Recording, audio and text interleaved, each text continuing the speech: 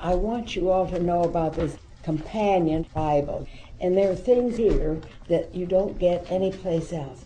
And I've been wondering about Moloch, into the arms of Moloch. And he says something that's very interesting in his notes. There are things in here about the Nephilim. He said these Canaanites were really Nephilim. They were half demon, half human.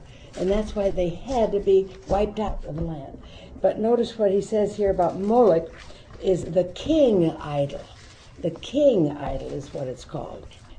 And when it talks about the uncircumcised, it means uncovenanted. See, these were heathen. When it says, I'm going to kill these uncircumcised Philistines, David. Well, he meant he wasn't in the covenant that God gave to Abraham and Isaac and Jacob. And then when it comes to familiar spirits today, we're going to get into that. These are evil spirits personating dead human beings and attaching themselves only, you can't attach it to the real person, to mediums.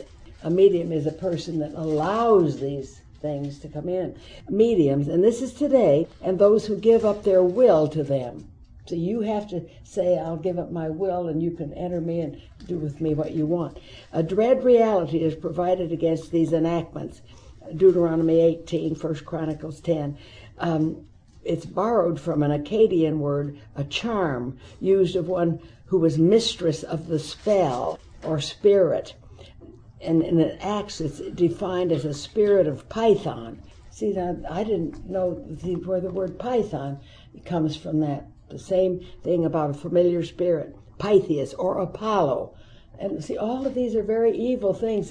We just glibly talk about them, but that's what it is. Wizards are knowing ones, those having occult knowledge. So in all of this, this Moloch, the king idol, it says where this law, we're going to see as we follows that on the one about incest. But so Moloch was vile and terrible, and we know that they had an iron grate down in the valley of Hinnom, that their firstborn child had to be thrown into the arms of this king idol, Moloch, to burn up, and then they would play a lot of loud music to hide the screams of the baby. How cruel can that be, except it's probably going on in abortion clinics in America today. It's a terrible thing. God hates it, and he destroys the whole civilization because of it. But anyway, I may get to some other things in here, but maybe not. So in our lesson today, where we stopped in the middle of a chapter, but we'll go back just a little bit, because these concerning daily life, laws concerning daily life. But before we start, let's ask God to bless us. Lord, we thank you for this time in your word. We ask that you would bless these things to our hearts, because all of these things were written to the Israelites, but they're written for our example. And these are the principles, what God considers sin to be. And even today, most of these things are brought, except the Sabbath, into the New Testament for us to pay heed to and to live clean lives, pure lives before you, because you said you are holy and you wanted your people to be holy. So bless us as we consider these things in Jesus' name. Amen. Concerning daily life, the first verse in chapter 19 we saw, you shall be holy, for I, the Lord your God, am holy. And then he said, every one of you shall revere his mother and father and keep my Sabbath. Don't turn to idols nor make yourselves molded gods. I am the Lord your God. And this became the besetting sin of the Jewish people. And it ended up, that's why they've been scattered all over the world. And today they're being regathered as per what Jeremiah and the other prophets said, I'm not through with you. I'm going to punish you severely. And all these thousands of years, the hatred toward Israel and the suffering that they have had to endure all of these years, God said, I'm going to turn it around, and in the end days, when the Messiah comes, things will be different. And you will be changed, your heart will be changed. And this is what Ezekiel says, that the dead bones will come back together and they'll come in. I think that happened in 1948 when Israel became a land again. So anyway, all of these things, we came to verse 26. You shall not eat anything with the blood, nor shall you practice divination or soothsaying. You shall not shave around the sides of your head, nor shall you disfigure the edges of your beard. This Bible is saying that the priests of these Baal and all, they would have a tuft of hair left on the top of their head to identify that they were priests of Baal. You're not to do that. My people are not to do that. The Egyptians, it was a sin to have a beard. They needed to be clean-shaven, but the Jewish people had a beard, but they have it very neatly trimmed.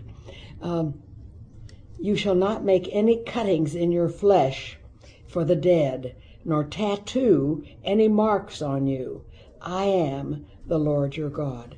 About the tattoos, in 1 Kings 18:28, notice about tattoo marks or cuttings in your flesh for the dead.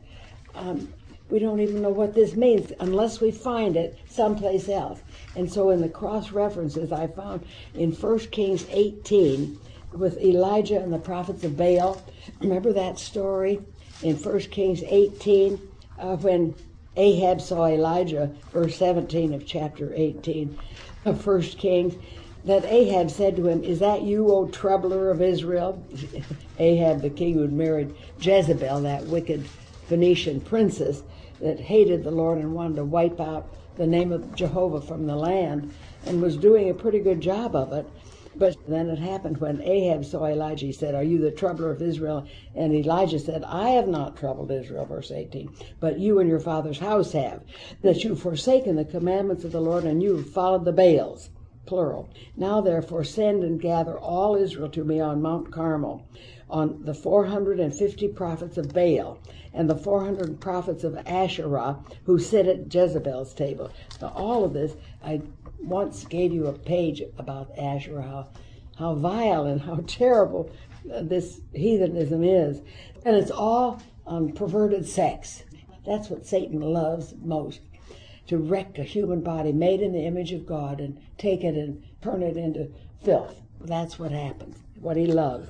"Now therefore send and gather all Israel," Elijah said, "to Carmel, the 450 prophets of Baal and the 400 prophets of Asherah who sit at Jezebel's table." Imagine feeding that many people, maybe twice a day.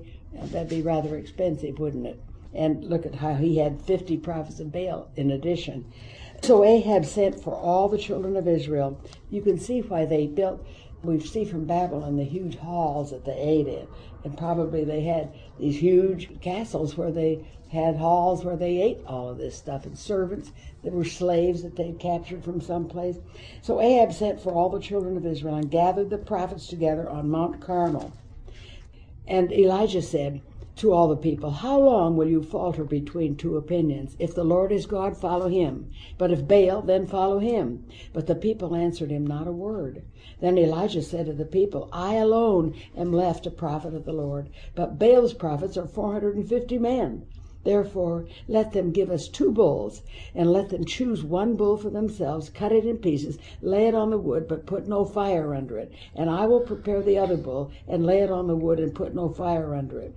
Then you call on the name of your gods, and I will call on the name of the Lord. And the God who answers by fire, he is God." So all the people answered and said, "It's well spoken. That's a fair contest."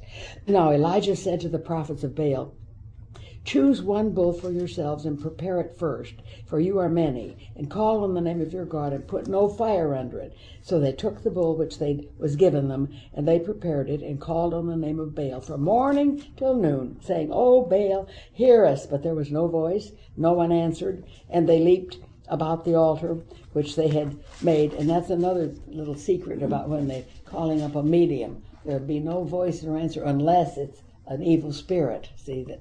No, the dead do not come back and talk ordinarily. We're going to see a different story here in a minute. So, and they leaped about the altar which they had made. And so it was at noon that Elijah mocked them and said, "Cry aloud, for he's a god. Either he's meditating, or he's busy, or he's on a journey, or perhaps he's sleeping and must be awakened." So they cried aloud and cut themselves. This is what I want you to underline. They cut themselves as was their custom. Cuttings for the dead. Cuttings with knives and lances until the blood gushed out on them. That's what these heathen people did. The blood gushed out because they were cutting themselves, as was the custom for Baalites. So it was when midday was past, and they prophesied until the time of the offering of the evening sacrifice, but there was no voice, no one answered, no one paid attention. Then Elijah said to all the people, "Come near to me." So all the people came near to him, and he repaired the altar of the Lord that was broken down. And Elijah took 12 stones, according to the number of the tribes of the sons of Jacob, to whom the word of the Lord had come, saying, "Israel shall be your name."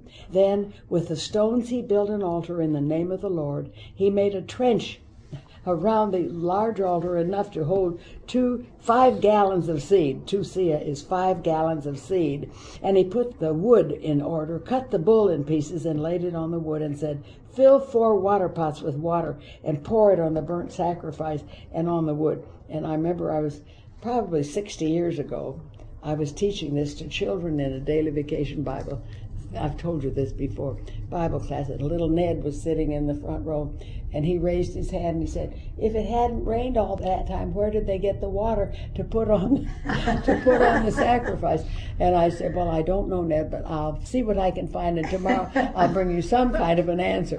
Well, the answer is that they weren't far from the Mediterranean. They could go down and get salt water and pour over. But that's little kids. When you teach children, I'm telling you, they can think of things that adults can't even think of. And you have to be on your toes, or just say, "I don't know. I'll try to find out." So don't be afraid to say, "Boy, that's beyond me." Well, it was beyond me. So anyway, fill 4 water pots with water, pour it on the burnt sacrifice and on the wood. And then he said, "Do it a second time." And they did it a second time. And he said, "Do it a third time." And they said it did it a third time. So the water ran all around the altar, and he also filled the trench with water. And it came to pass at the time of the offering of the evening sacrifice, about 6 o'clock, that Elijah the prophet came near and said, "Lord God of Abraham, Isaac, and Israel, let it be known this day that you are God in Israel, and that I am your servant, and that I have done all these things at your word. Hear me, O Lord, hear me, that this people may know that you are the Lord God, and that you have turned their hearts back to you again." Then the fire of the Lord fell and consumed the burnt sacrifice and the wood of the stones and the dust, and it licked up the water that was in the trench. Now when all the people saw it, they fell on their faces, and they said, "The Lord, he is God. The Lord, he is God." And Elijah said to them, "Seize the prophets of Baal. Don't let one of them escape." So they seized them, and Elijah brought them down to the brook Kishon and executed them there. Then Elijah said to Ahab, "Go up and eat and drink, for there is a sound of abundance of rain." It hadn't rained for 3 years or more. So Ahab went up to eat and drink, and Elijah went up to the top of Carmel. He was waiting to see if God was going to send this rain. Then he bowed down to the ground, put his face between his knees, and he said to his servant, "Go up now, look toward the sea." So he went up and looked. He said, "There's nothing." And 7 times he said, "Go again."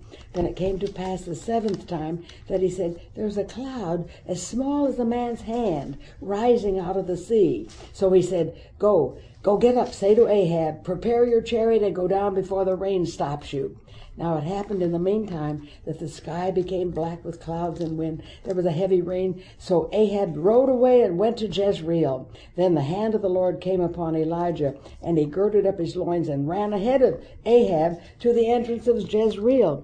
And Ahab told Jezebel all that Elijah had done, also how he had executed all of the prophets with the sword. Then Jezebel sent a message to Elijah, saying, "So let the gods do to me, and more also, if I do not make your life as the life of one of them by tomorrow about this time." See, now she was going to strike the fear of God into him, and fear of Baal into him. And when he saw that, he rose and ran for his life and went to Beersheba, which as far south as he could, which belongs to Judah, and left his servant there. But he himself went a day's journey into the wilderness, and came and sat down under a broom tree. And he prayed that he might die, and said, "It's enough now, Lord. Take my life, for I'm no better than my father's."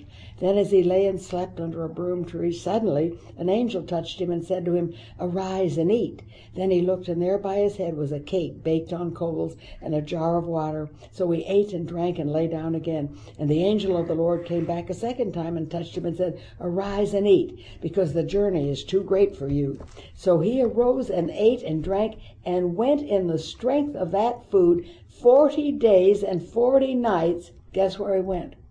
As far as Horeb, the mountain of God, over to Arabia. He ran as far as Horeb, the mountain of God. That was where Midian used to be. I think that's a very exciting thing to see that he ran all that way, 40 days and 40 nights, and there he went into a cave, probably the same one that Moses was into. The whole Bible is, you understand one part and other parts open up to you. It's really quite thrilling. There he went into a cave, spent the night in that place, and behold, the word of the Lord came to him, saying, and he said, "What are you doing here, Elijah?" So he said, "I have been very zealous for the Lord God of hosts, for the children of Israel." Now he's pity party now. He said, "I've worked for you, Lord." He said, "I've been zealous for the Lord God of hosts, for the children of Israel have forsaken your covenant. They've torn down your altars, killed your prophets with the sword, and I alone am left, and they seek to take my life." Then God said, "Go down, stand on the mountain before the Lord." And behold, the Lord passed by, and a great strong wind tore the mountain and broke the rocks in pieces before the Lord. But the Lord wasn't in the wind. And after the wind, an earthquake. But the Lord wasn't in the earthquake. And after the earthquake, a fire. But the Lord wasn't in the fire. And after the fire, a still small voice, in the Septuagint says, the voice of a light breath. Just a light breath. So it was when Elijah heard it that he wrapped his face in his mantle, went out and stood in the entrance of the cave, and suddenly a voice came to him and said, "What are you doing here, Elijah?" And he said, "I've been very zealous for the Lord God of hosts, because the children of Israel have forsaken your covenant, torn down your altars, killed your prophets with the sword. I alone am left, and they seek to take my life." Then the Lord said to him, "Go, return on your way to the wilderness of Damascus, and when you arrive there, anoint Hazael as king over Syria." Go clear up to Syria now, clear from down Mount Horeb over in Arabia, "and you shall anoint Jehu the son of Nimshi as king over Israel, and Elisha the son of Shaphat of Abel-Meholah you shall anoint as prophet in your place. And it shall be that whoever escapes the sword of Hazael, Jehu will kill. Whoever escapes from the sword of Jehu, Elisha will kill."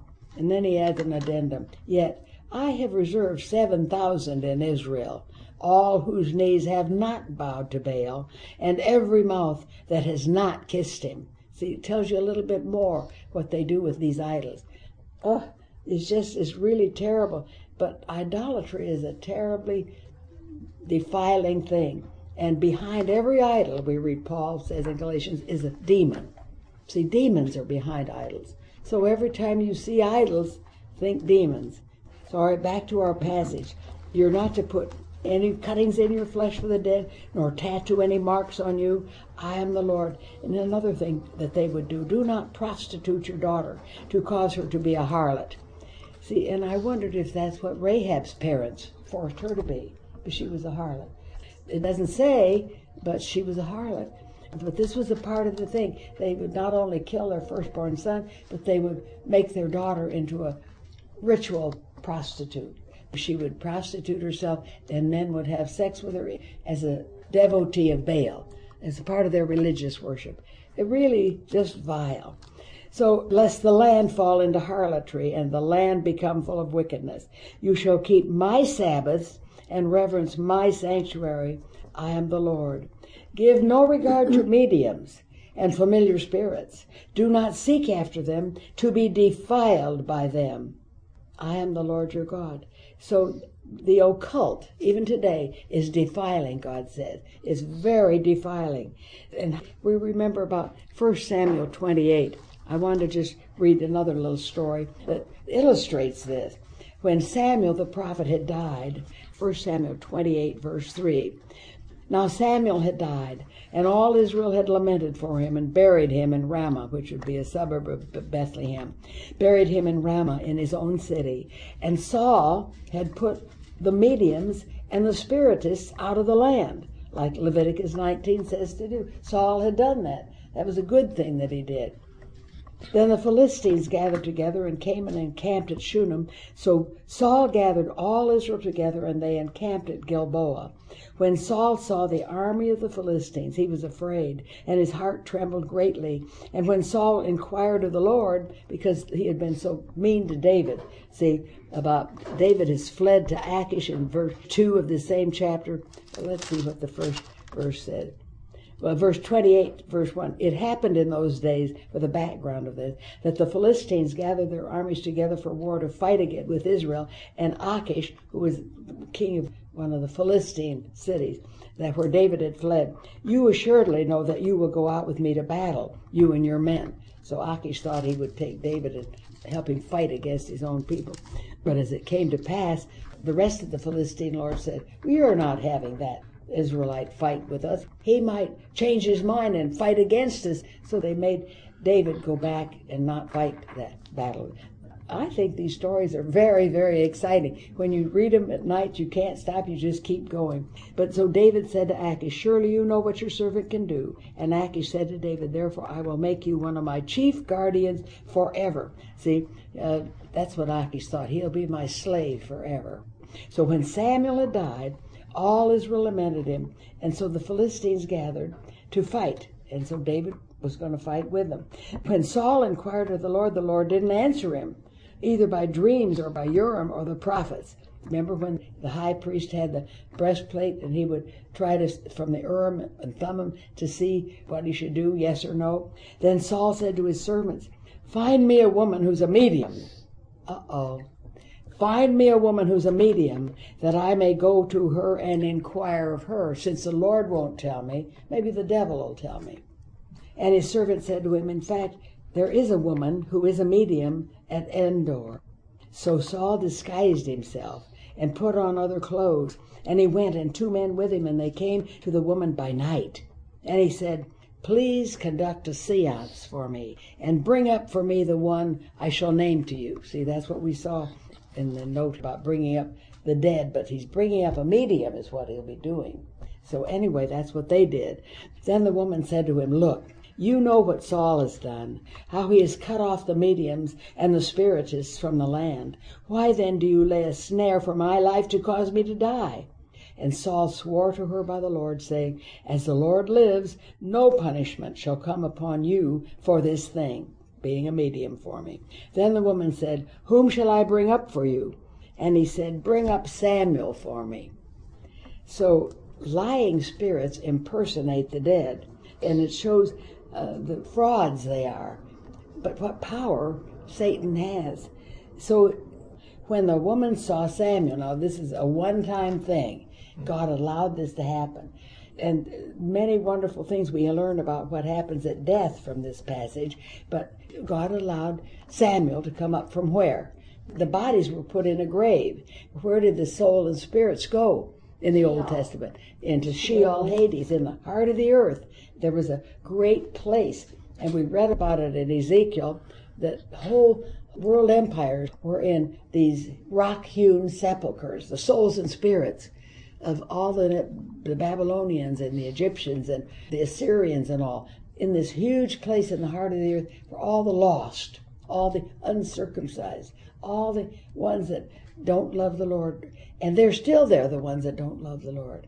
But when Jesus rose, he went there for 3 days and 3 nights, but there was another section with a great gulf between, and the gulf on one side had saved souls and spirits, the other had the lost souls and spirits. So where do you think Samuel's soul and spirit went? To the saved section, where David was. David said, you won't leave my soul in Sheol forever. You'll resurrect me. But the lost, those like Pharaoh and all, and that place in Ezekiel 35 and 36 where when Pharaoh sees all the souls and spirits down there, he's down there, and his soul is comforted. That really tickles me, the humor in God's word. When he saw all the other lost people down in hell, his soul was comforted.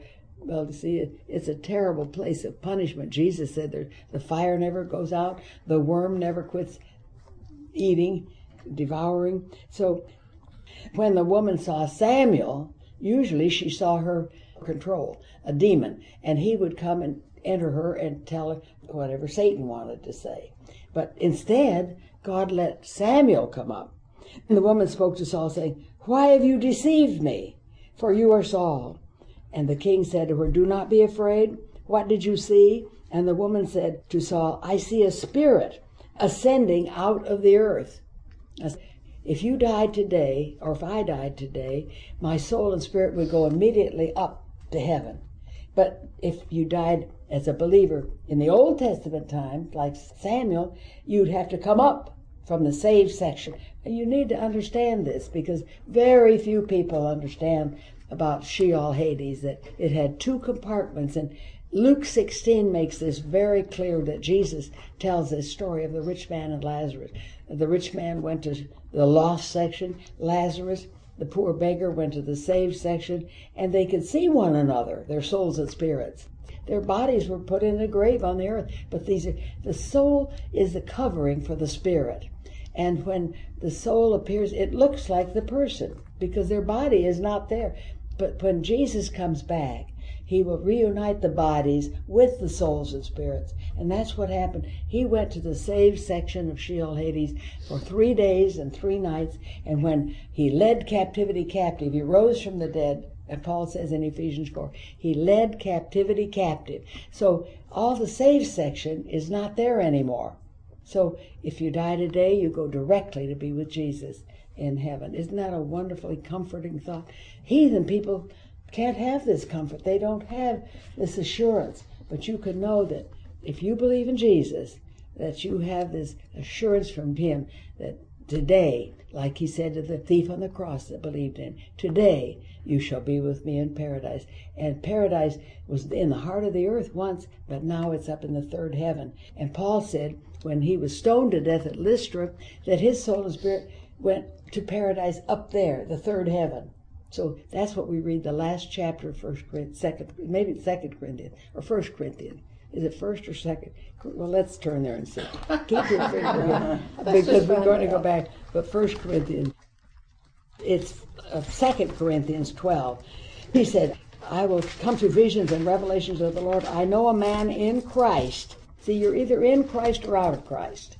When you believe in Jesus, you're in him. If you don't believe in Jesus, you're outside, and if you die, you go to hell, the lost section. He said, I know a man in Christ who 14 years ago, whether in the body I don't know, or whether out of the body I don't know, God knows.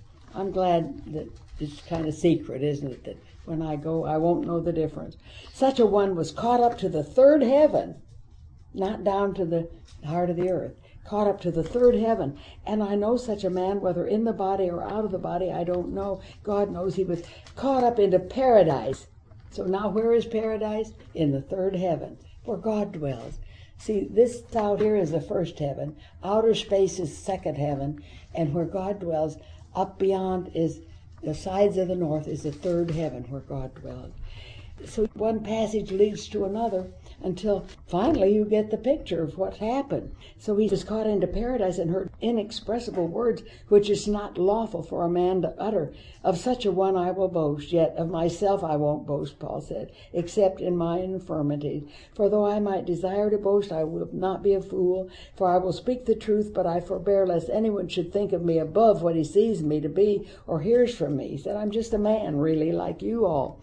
And lest I should be exalted above measure by being caught up to heaven and seeing all this, he said, by the abundance of the revelations, a thorn in the flesh was given to me, a messenger of Satan to buffet me. See, that's exactly what happened to Job.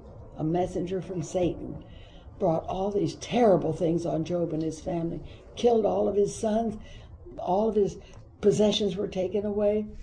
God will allow a lot of things. Satan is very powerful. A messenger of Satan to buffet me, lest I be exalted above measure. Concerning this thing, I pleaded with the Lord 3 times that it might depart from me.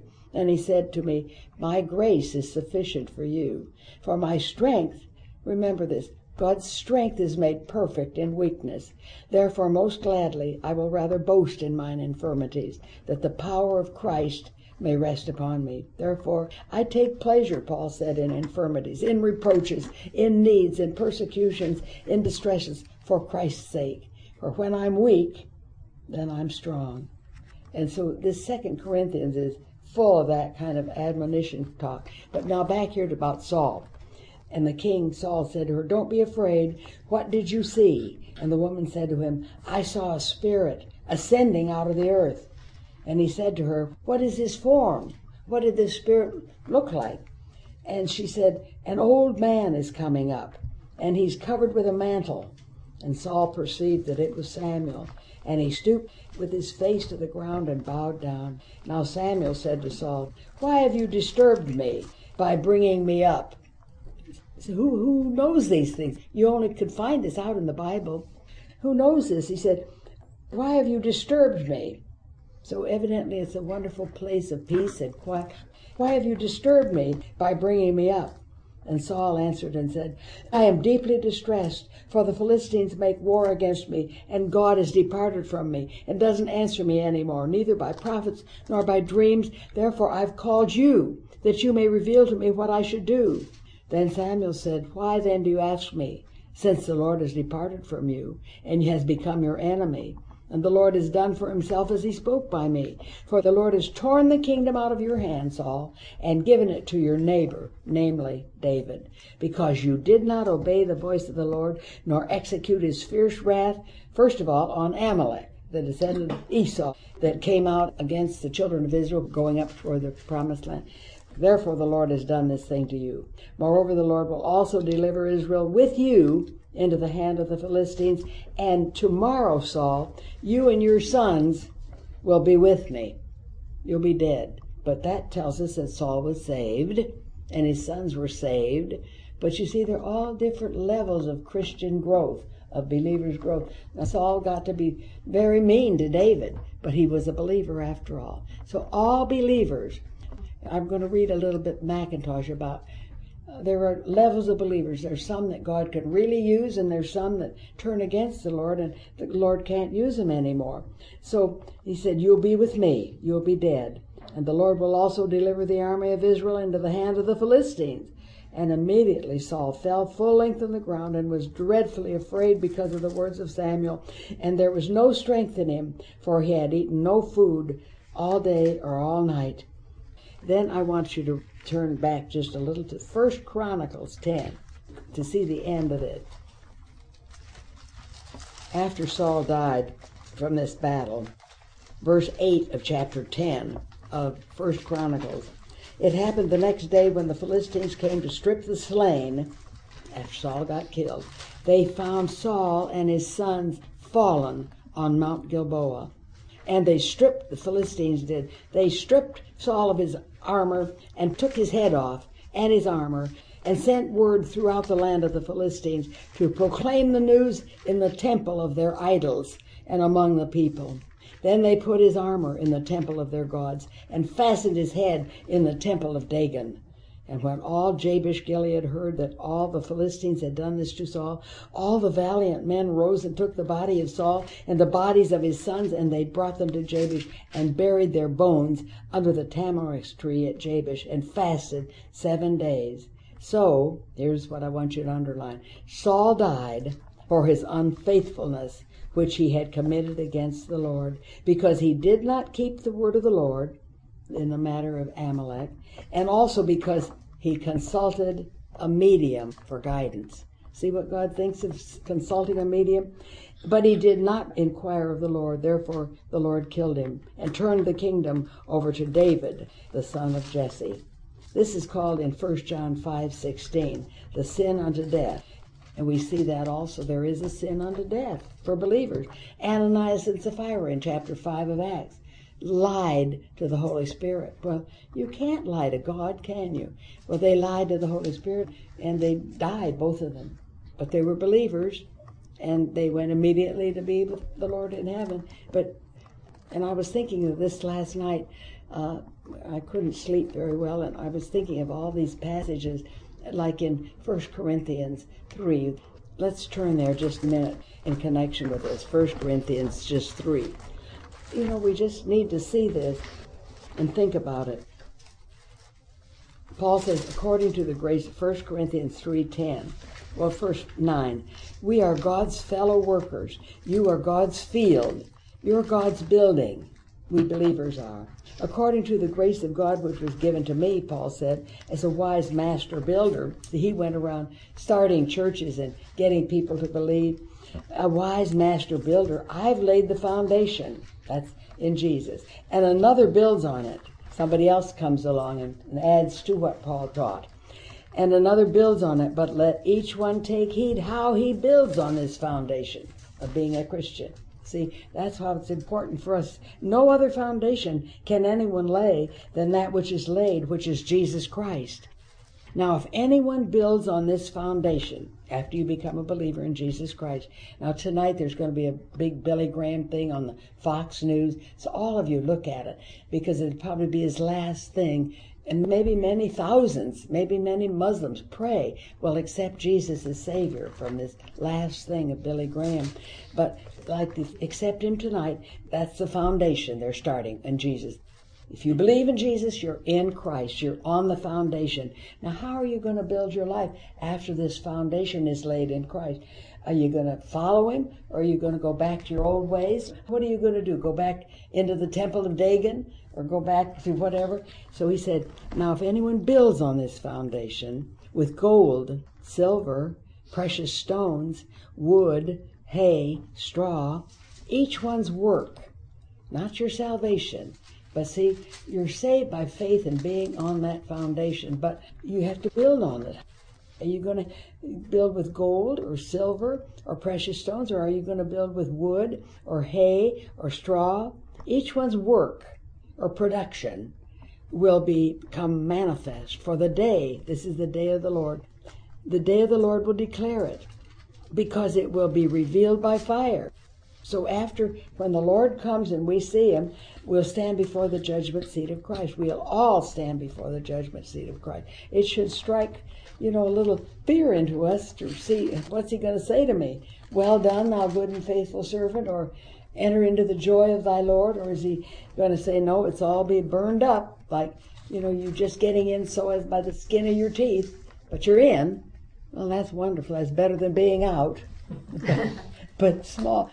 But notice what it says. If anyone's work which he has built on it endures, he will receive a reward.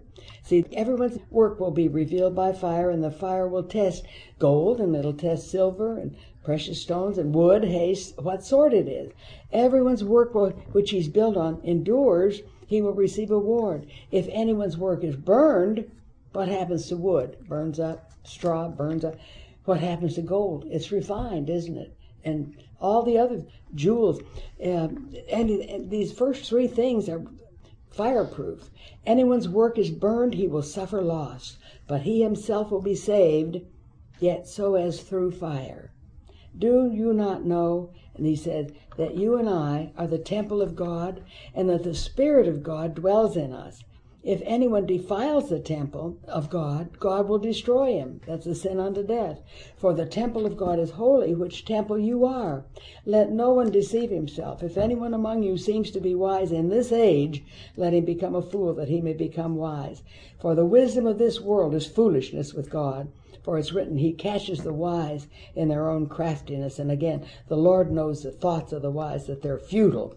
Therefore let no one glory in men, for all things are yours, whether Paul or Apollos or Cephas or the world or life or death or things present or things to come, all are yours. You are Christ, and Christ is God's. The same thing is mentioned in 1 Peter. Go back a little bit in 2nd, because we're going to see this in the next chapter about priesthood. Because it says in chapter 1 of 1 Peter. So when you think, well, all of this is just in the Old Testament. No, it isn't just in the Old Testament. It's repeated in the New Testament over and over. And so, therefore, gird up the loins of your mind. This is Christian. Be sober, and rest your hope fully upon the grace that's to be brought to you at the revelation of Jesus Christ when he comes back. As obedient children, not conforming yourselves to the former lusts, as in your ignorance, but as he who called you is holy, here it is again, be ye holy in all your conduct. because it's written, be ye holy, for I am holy, right in your Bible. Leviticus 11:44, Leviticus 19:2, all through Leviticus. God is writing these things because I'm your God. I want you to be like I am. I want you to be holy. And if you call on the Father, who without partiality judges according to each one's work, conduct yourselves through the time of your sojourning here in fear, knowing that you're not redeemed. You are not redeemed or brought back to God with corruptible things. You aren't paid for by silver or gold from your aimless conduct received by tradition from your fathers, but you were redeemed with what? The precious blood of Christ, as of a lamb, without blemish and without spot. Have we been reading about animals without blemish, without spot? They couldn't be offered to the Lord if they had anything wrong with them. So he's like a lamb without blemish and without spot. He indeed was foreordained before the foundation of the world, but was manifest, brought forward in these last times for you, who through him believe in God, and who raised him from the dead, and gave him glory, that your faith and hope are in God. Since you've purified your souls in obeying the truth through the Spirit, in sincere love of the brethren, love one another fervently with a pure heart. This is a mark of a Christian, love, as Dr. Schaefer said. Having been born again, you're born again when you are in Christ, not of corruptible seed like our first birth, but of incorruptible, through the Word of God, which lives and abides forever.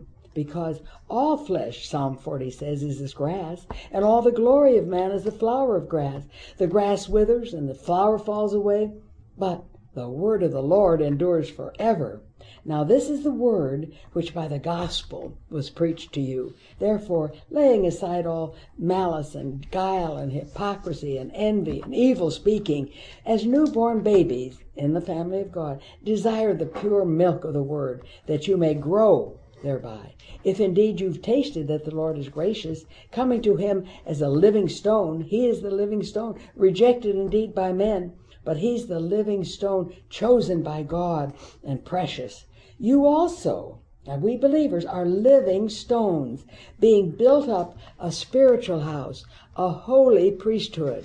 What for? To offer up spiritual sacrifices acceptable to God through Jesus Christ. Therefore, we don't have to offer animal sacrifices anymore. What are some of the spiritual sacrifices? Well, prayer, praise, thankfulness, spiritual things, it says. Therefore, it is also contained in Scripture. Behold, I lay in Zion, Isaiah 28 says, I lay in Zion a chief cornerstone, elect, precious, and he who believes on him will by no means be put to shame. Therefore, to you who believe, he's precious, but to those who are disobedient, non-believers, the stone which the builders rejected has become the chief cornerstone, and it's a stone of stumbling and a rock of offense to Israel today, isn't it? And to many people. Jesus is the problem. I was just listening this morning. The Supreme Court's listening to a case today. They want to make our prayers before football games or anything else generic to please everybody so that nobody will be offended. Now that's absolutely impossible. He said, it's a stone of stumbling. It's, you can't pray in Jesus' name. We'll be interested to see what the Supreme Court does. Maybe they've already done it.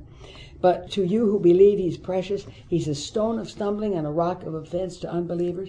They stumble, being disobedient to the word to which they also were appointed. But you and I are born again. We're a chosen generation.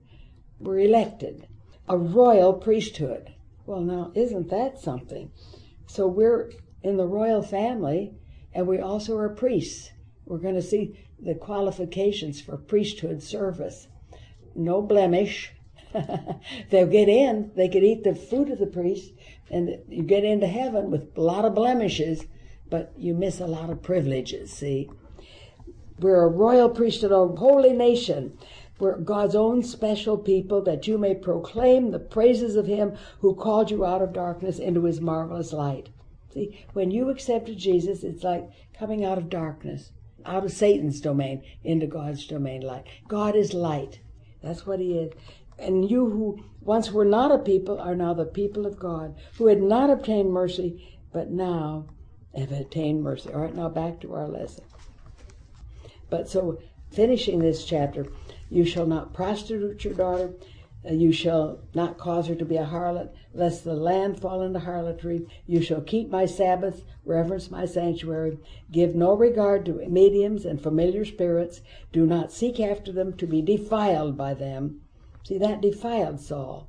I am the Lord your God. You shall rise up before the gray-headed and honor the presence of an old man and fear your God. I am the Lord. So we have respect for old age. And if a stranger sojourns with you in your land, you shall not mistreat him. But the stranger who dwells among you shall be to you as one born among you, and you shall love him as yourself. For you were strangers in the land of Egypt. I am the Lord your God. You see the principle here, you and I as Christians, we were in the other realm, but we're to be kind to those people. We are to reach out to them. And these same principles apply to us. You shall do no injustice in judgment, in measurement of length, weight, or volume. You've got to be honest. You shall have just balances, just weights, a just ephah, and a just hin.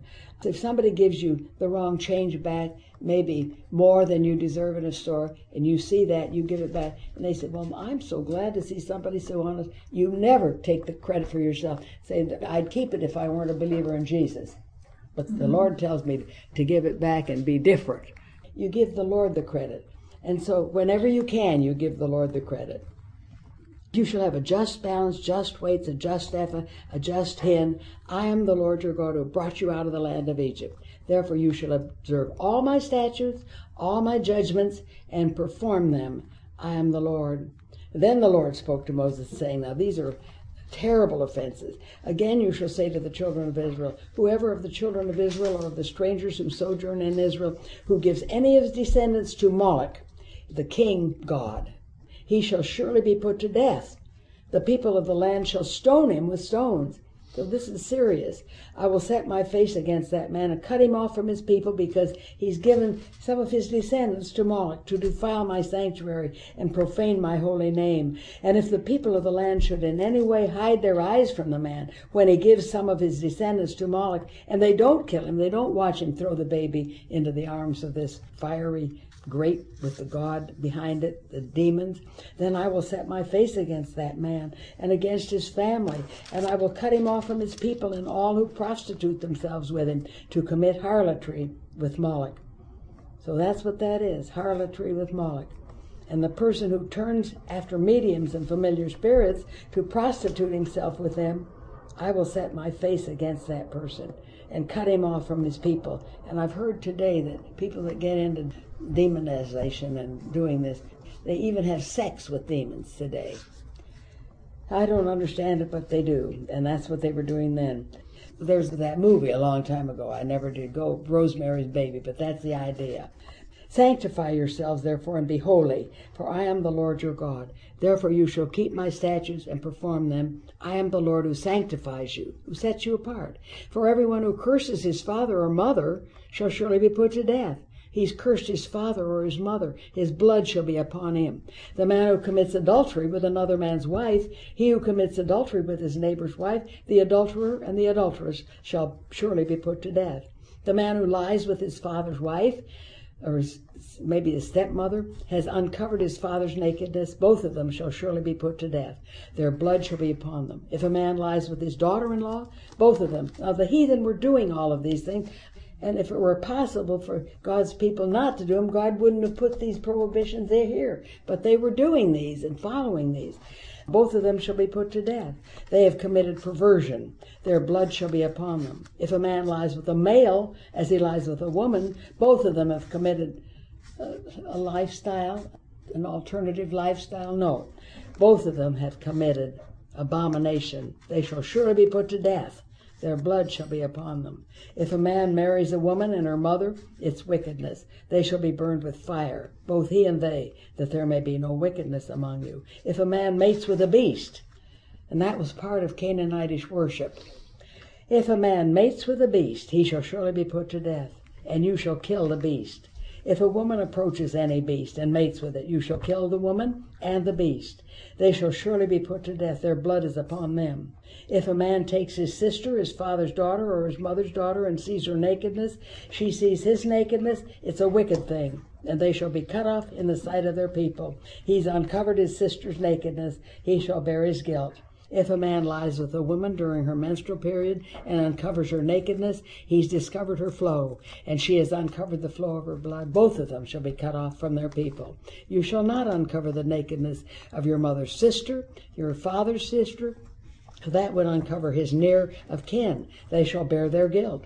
If a man lies with his uncle's wife, he's uncovered his uncle's nakedness. They shall bear their sin. They shall die childless. If a man takes his brother's wife, it's an unclean thing. He's uncovered his brother's nakedness. They shall be childless. You shall therefore keep all my statutes and all my judgments and perform them, that the land where I'm bringing you to dwell may not vomit you out. And you shall not walk in the statutes of the nation. These were the statutes of the nation, which I'm casting out before you, for they commit all these things, and therefore I abhor them. But I have said to you, you shall inherit the land, and I will give it to you to possess, a land flowing with milk and honey. I am the Lord your God, who separated you from the believers. Holiness demands separation. You shall therefore distinguish between clean beasts and unclean, between unclean birds and clean. And you shall not make yourselves abominable by beast or by bird or by any kind of living thing that creeps on the ground, which I have separated from you as unclean. And you shall be holy to me, for I, the Lord, am holy, and have separated you from the people, that you should be mine. A man or woman who is a medium, or who has familiar spirits, shall surely be put to death. They shall stone them with stones. Their blood shall be upon them. We'll just start just a little bit here. And the Lord said to Moses, speak to the priests, the sons of Aaron, and say to just the priest, none shall defile himself for the dead among his people, except for his relative who are nearest to him. You aren't to touch a dead body or go near a dead person. His mother, his father, except for his mother, father, sister, son, daughter, and brother. Also his virgin sister who is near to him, who has had no husband. For her he may defile himself. Otherwise he shall be defiled, being a chief man among his people, this priest, to profane himself.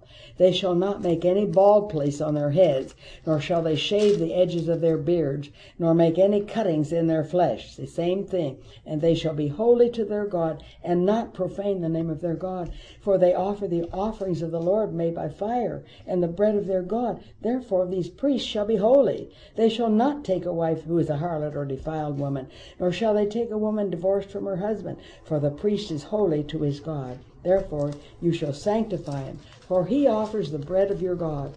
And the bread pictures Jesus. He shall be holy to you. For I, the Lord, who sanctify you, am holy. The daughter of any priest, if she profanes herself by playing the harlot, she profanes her father. She shall be burned with fire. And he who is the high priest among his brethren, on whose head the anointing oil was poured, who is consecrated to wear the garments, shall not uncover his head nor tear his clothes, nor shall he go near any dead body, nor defile himself for his father or his mother, nor shall the high priest go out of the sanctuary, nor profane the sanctuary of his God, for the consecration of the anointing oil of his God is upon him. I am the Lord. And he shall take a wife in her virginity, a widow or divorced woman or a defiled woman or a harlot. These he shall not marry, but he shall take a virgin of his own people as wife. Nor shall he profane the posterity of his people, for I, the Lord, sanctify him. And the Lord spoke to Moses, saying, speak to Aaron, saying, no man of your descendants in succeeding generations who has any defect, just like the animal sacrifice, he has to be perfect. No man with any defect, verse 17, may approach to offer the bread of his God. He can't be in service at the table of showbread. For any man who has a defect shall not approach. A man blind or lame, who has a marred face or any limb too long, sight or walk. A man who has a broken foot or a broken hand. You could say if you have bad sight or bad walk or arrested growth, or as a hunchback or a dwarf, or a man who has a defect in his eye or eczema or scab, or is a eunuch, no blemished priest can sacrifice at God's altar. They're barred from priestly function, but not from priestly privilege. You need to see that. You're born again, but it depends on who you are and how you live. No man of his descendants of Aaron the priest who has a defect shall come near to offer the offerings made by fire to the Lord. He has a defect. He shall not come near to offer the bread of his God. He may eat the bread of his God, both the most holy and the holy. He can have all those privileges. Only he shall not go near the veil or approach the altar, because he has a defect, lest he profane my sanctuaries. For I, the Lord, sanctify him. So, as Dr. McIntosh says, the spiritual application, he may be a child of God, that's one thing. To enjoy priestly communion and priestly worship is another thing. Not all Christians enjoy the same elevation of walk, or intimacy of fellowship, or nearness to Christ. See, not all. That's what the teaching of this is. Now, next week, we'll start with chapter 22 about priestly separation and obedience. Any imperfection, blemish, or handicap that reduces one's ability to do priestly service for God simply disqualifies for priestly ministry. That's from another one of the fellows. So next week we'll take a little more of this and then get into the Sabbaths, the 7 feasts of the Lord. Lord, we thank you for this time and ask that you bless us in Jesus' name. Amen. Any questions that you might have, or anything that came to your mind? So Saul's in heaven, is that what you're saying? Yes. Okay. Because Samuel said, you and your sons will be with me. That's how we know that. Where was he? Down in Sheol, the saved section. One thing that was precious to me is that I'd read in studying John where commentators say, well, we don't know if Nicodemus ever was a believer. But in Leviticus, it talks about don't touch a dead person. But with Nicodemus, it was a day of preparation. Was he a priest? No. But it says no one. And if they were going to celebrate the feast, they couldn't do anything that would defile them. Oh. But Nicodemus, he just went and took the body of Jesus.